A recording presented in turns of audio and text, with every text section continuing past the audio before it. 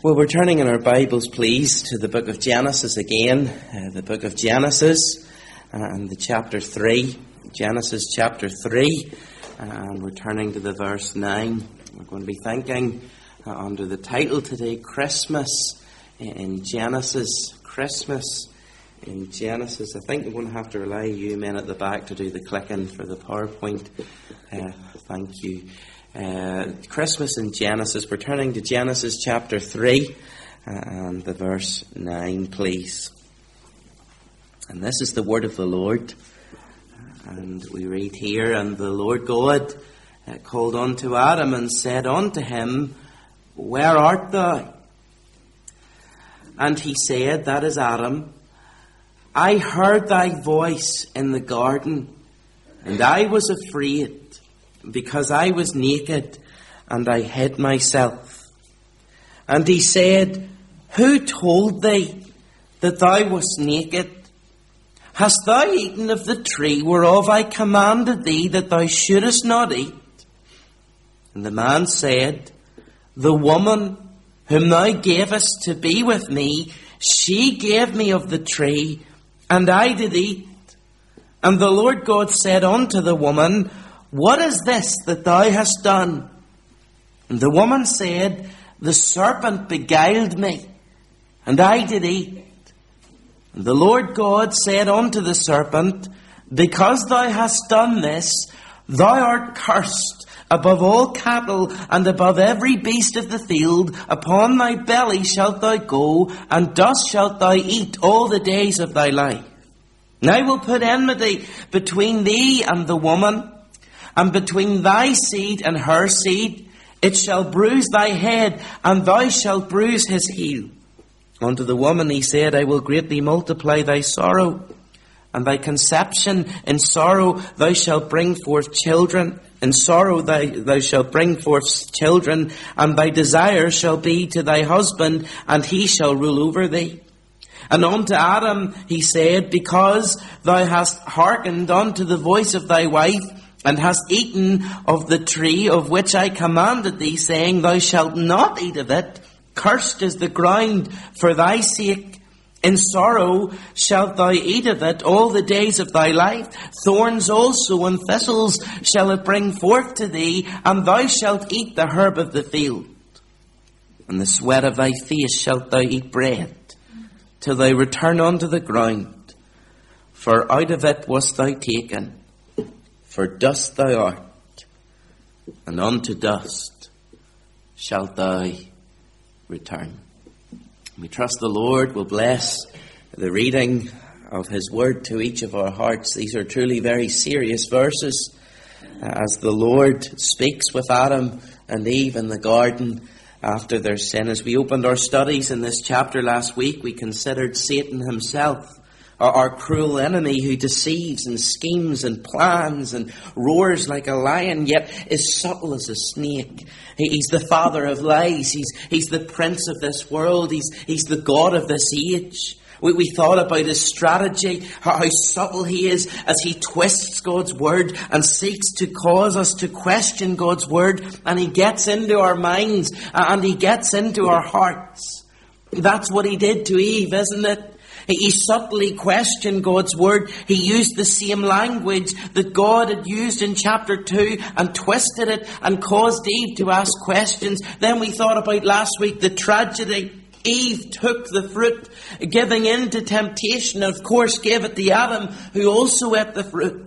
And how in these days we must be so careful that we don't walk with the devil's crowd as his people, allowing the devil to so subtle compromise into our lives, allowing our feet to take us to places that we know we shouldn't be, because very soon it will lead us to us giving in to the temptation, and we'll be standing and even sitting with the devil's crowd too. This morning we come to think of this title, Christmas in Genesis.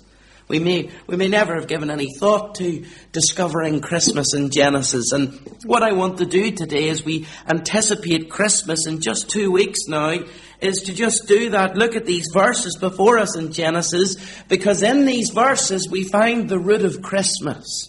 Strictly speaking, we look at these verses and we see the Lord Jesus. Since the Lord Jesus Christ, He is the centre of Christmas, and we want to see the Lord Jesus in these verses. That's our desire each time we meet in this place.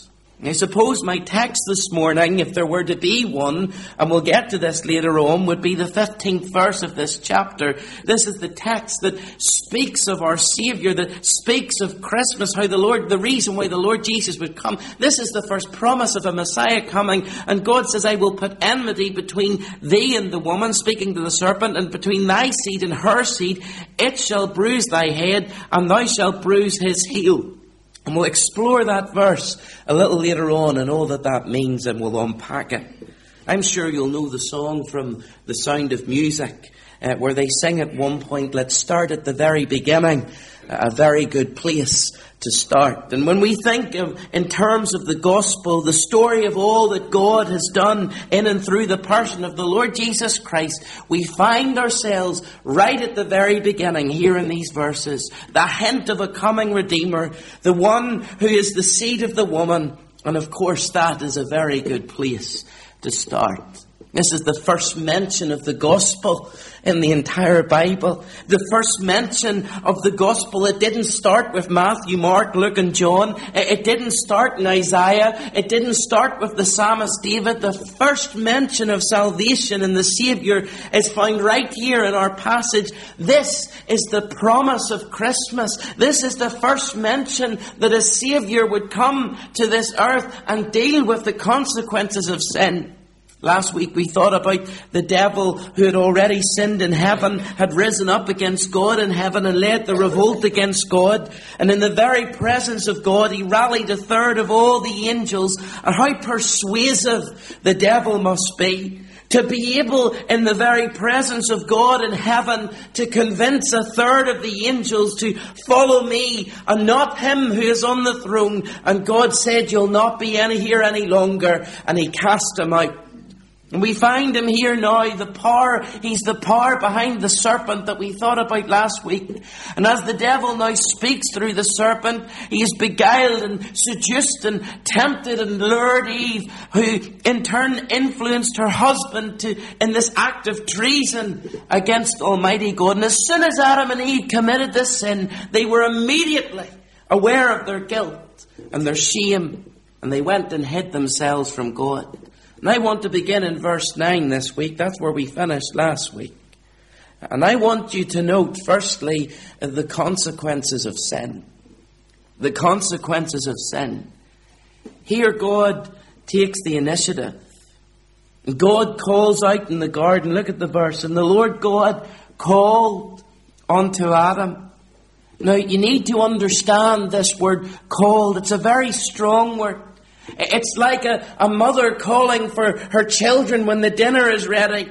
It's a Hebrew word that means to utter with a loud sound. It means to shout, to roar. The word was used, for example, in Jonah 3 verse 4, when Jonah went through Nineveh and cried out for 40 days, Nineveh is going to be destroyed. And so God, with all the authority that belongs to him, he called out with a loud voice. He didn't whisper, he didn't mumble, but with a loud voice, he called out to the man, not to the woman, but to the man who is responsible for this relationship. And he said to him, where art thou? Now the purpose of the question was not for God to gain information. God knew where they were. God is omniscient. He is all-knowing. He knew exactly where Adam and Eve were hiding. In Hebrews 4 verse 13, we're told, and there's no creature hidden from his sight, but all things are open and laid bare to the eyes of him to whom we all must answer. The reason God calls out asking the question in this way is not because he needs to know where they are. He has that information already, but it's in order that he might be able to express his justice and his love and his appeal in this day of reckoning.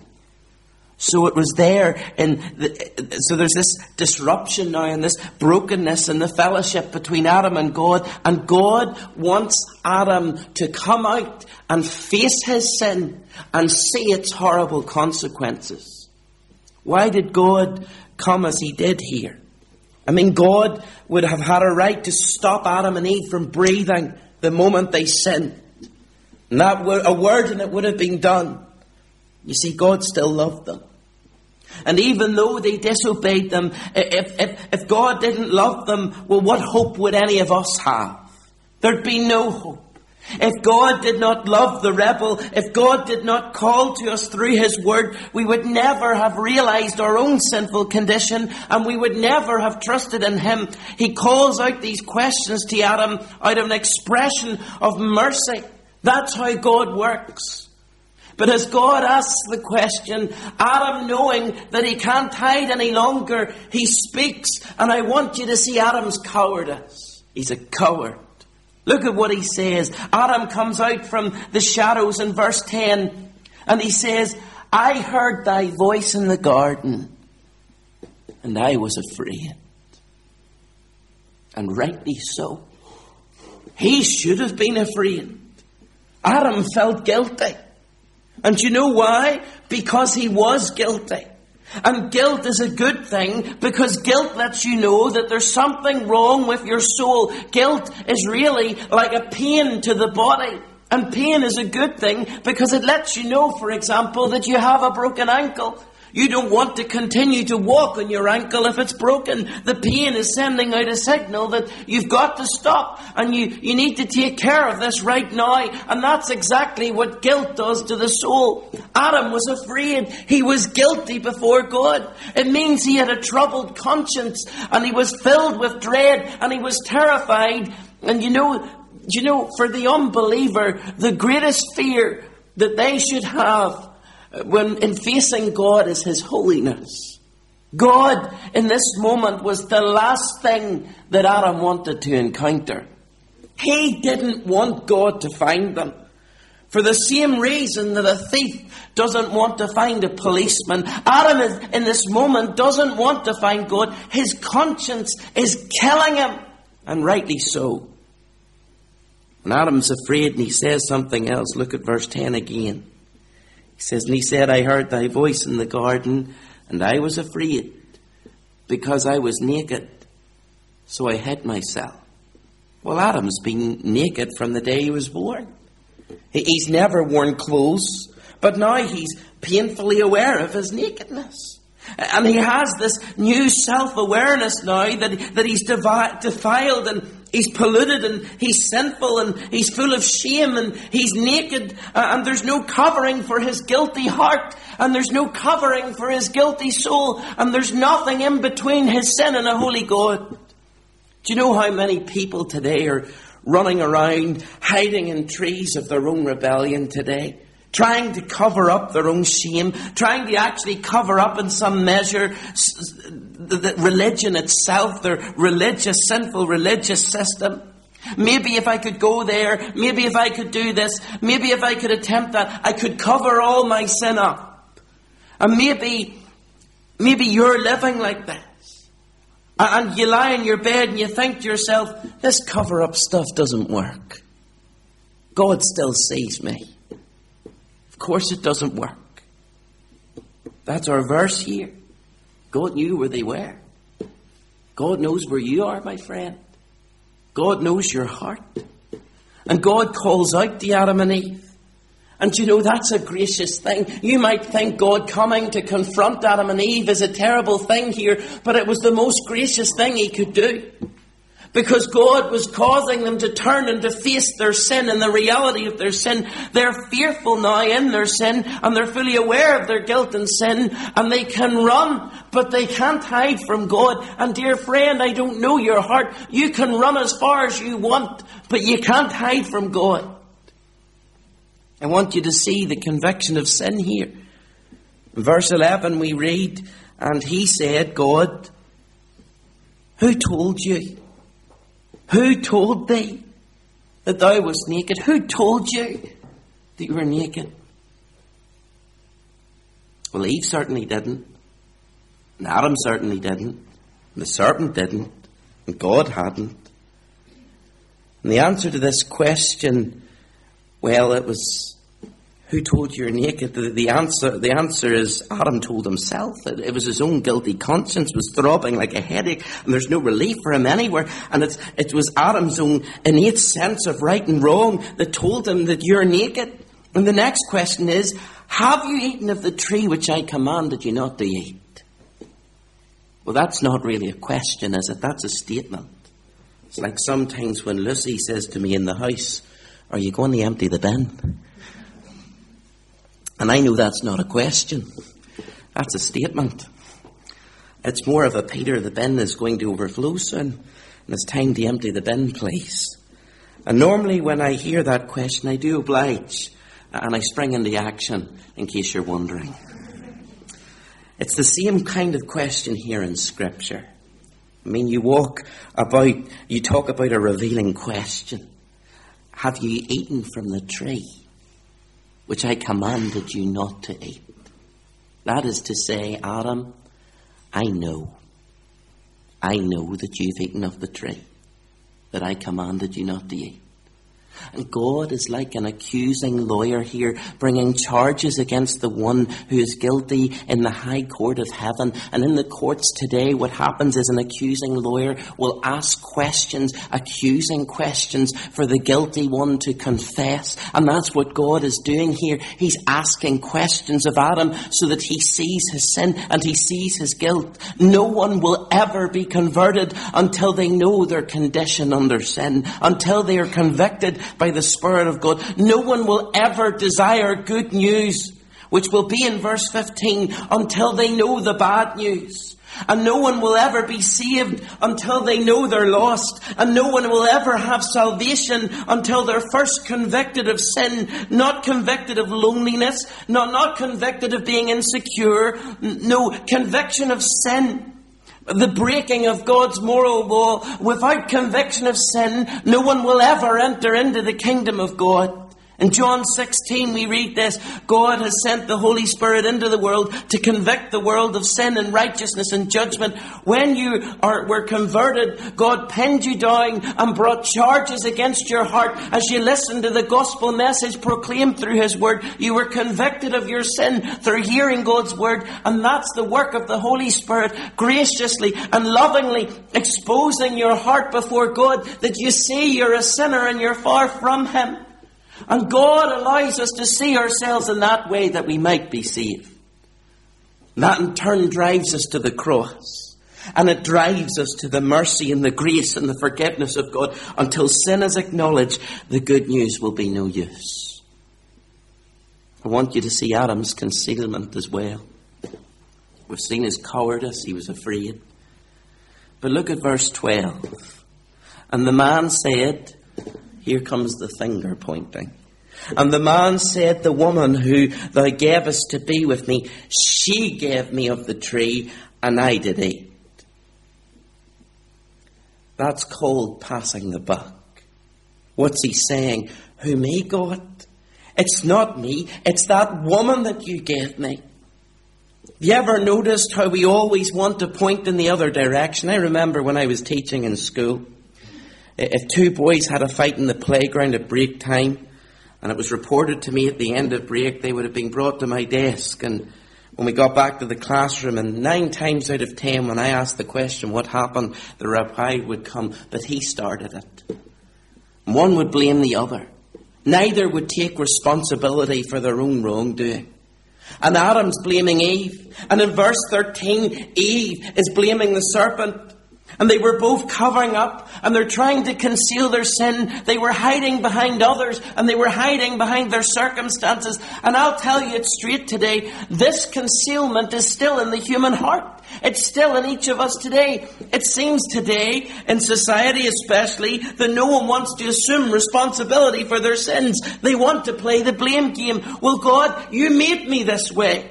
It's the parents you gave me. That's why my life has gone astray. It's the gender you made me. I didn't want that. God, that's your fault. It's the siblings I grew up with. It's the school that I attended. It's the wife. It's the husband you gave me. It's my DNA, my family DNA that's in me. That's my problem. And people blame anything, but they won't own up to their actual sin. You know, there was someone sitting in this congregation today not so long ago shared their testimony with me. And they said that before they were saved, they blamed everybody else for their circumstances. Until one day they realised, hold on a minute, it's me. I'm responsible for how I lived. And that's the moment when they faced up to their sin, they realised they needed a saviour and they got saved. And it's when we're blaming everything else that we'll never acknowledge our sin. Whatever is the foul excuse that's being offered, we live in a society today of victims. No one will stand up and say, it's me. It's me, oh Lord, I'm a filthy sinner. They'll say it's the Prime Minister you gave us in this country, it's the politics you gave us, it's anything but me. It all started right here with Adam. It's in the bloodstream. It's been passed down to every child at the moment of conception when we enter into this world with lies and passing the responsibility to someone else. I think we need to look hard at ourselves and see to what extent, even as a Christian, do I continue to pass the blame and fail to confess my sin before God. But it's them. It wasn't me, God. And in verses 14 right down to verse 19, in rapid order, God pronounces curses. And in verse 14, he pronounces a curse on the serpent. And he says to the serpent, and the Lord God said unto the serpent, because thou hast done this, thou art cursed above all cattle, and above every beast of the field. Upon thy belly shalt thou go, and dust shalt thou eat all the days of thy life. What's he saying? You're going to be disfigured. You're going to be in the dust all the days of your life. That's what sin does to human beings too. It disfigures you and it puts you in the dust. And then to the woman, he says, and we'll go back to verse 15 and verse 16, to the woman he says, I will greatly multiply thy sorrow and thy conception. In sorrow thou shalt bring forth children, and thy desire shall be to thy husband, and he shall rule over thee, pain and childbearing. And then to the man, he says in verse 17, because you have hearkened unto the voice of your wife, and have eaten of the tree of which I commanded thee, saying, thou shalt not eat of it. Cursed is the ground for thy sake. In sorrow shalt thou eat all the days of thy life. What he's saying is this. Now you're going to have to work a living out of a reluctant earth. And now work is going to be toilsome. Now work is going to be backbreaking. And he says, thorns and thistles shall it bring forth to thee. Listen, friends, every time you go to your garden or into your flowers and you pull a weed out, you know what that's a reminder of? I'm a sinner and I need a saviour. Every time you reach over and you pluck a beautiful rose and you prick your finger with a thorn, that's a reminder, I'm a sinner and I need a saviour.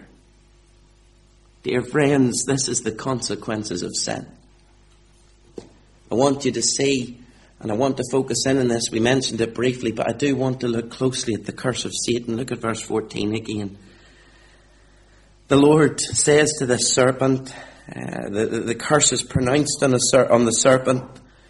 But it's more than just the serpent. It's the power behind the serpent. It's the dark, sinister power that's speaking through the serpent. It's the stunning intelligence of a superpower behind the serpent that's so easily dismantling the human race at its very outset. And the Lord, he turns to this serpent. In reality, he's speaking to Satan himself, the power behind the serpent. And he says, because thou hast done this, thou art cursed. Thou art cursed above all the cattle and above every beast of the field. Upon thy belly shalt thou go, and dust shalt thou eat all the days of thy life. And the Lord God curses Satan. One sin in this earth and he's cursed. Now I want to tell you something. People want a soft gospel today in pulpits and in churches where we only have the love of God. Just think about this. One sin, and eternal death has come to the entire human race. We don't understand how holy God is. We don't know how bad our sin is before a holy God. But we see it here loud and clear. One sin, and eternal death came upon all men. The curse will come upon Satan. The curse will come upon the woman. The curse will come upon Adam. And the serpent here is to be understood as more than a snake. His ability to speak and the vile things that he says is a clear indication of that. And we read through the Bible that Satan speaks through men, and he is the power behind the throne of evil world rulers. And right now, at this very moment, Satan is bringing to bear his influence of darkness and depravity upon our world rulers to compromise God's order. He is the power behind false teachers and false prophets and false religious leaders. 1 Timothy 4:1 speaks of seducing spirits and doctrines of demons. And John 8:44, the Lord Jesus said to the Pharisees, "You're of your father the devil, and the lust of him you shall do, for he was a liar from the beginning." Behind every false teacher and behind every false religious leader is the devil. And the devil even speaks through Christians and through believers. He spoke through Peter, did he not? In Matthew 16:23, after the Lord Jesus announced that he was going to the cross, Peter said, "Oh Lord, may it never be." What did the Lord Jesus say? "Get behind me, Satan." Satan was speaking right through Peter. When we read through the book of Acts, when the church was thriving, when the church was growing, Satan always wants to infiltrate from inside the purity of the church. And Satan filled the heart of Ananias and Sapphira. And in Acts chapter 5, verse 3, and Peter said, "Why has Satan filled your heart to lie to the Holy Spirit?" It's no problem believing that the devil spoke through the serpent, but he's continuing to speak through God's creatures in this present day. He's promoting false religion. He's deceiving the nations. He's blinding the eyes of unbelievers. He's sending out false prophets. He's holding unbelievers captives to do his will, tempting believers and luring them into sin. He's inciting persecution against believers. He's aligning governments across this world against the true church. He's sowing tares among the wheat. He's snatching God's words from hearts as soon as it's been sown. And prayer meetings are empty across this land. And we're not calling out to God the way we should. I want to tell you something. When you take a break from prayer, or when you miss it, the devil's not taking a break. When you take a break from your Bible reading, the devil's not taking a break. Dear Christian, the devil is busy in these days, and he's weakening the church of Christ. And we need to be on our knees. And as a fellowship, we need to be together, crying out to God on Wednesday nights and before our meetings, because the devil hates every time we meet in this place. We need to be crying out to God, because the only one that the devil quakes and fears is God. As we finish this morning, I do want you to see Christmas in Genesis. The promised Messiah is found in verse 15.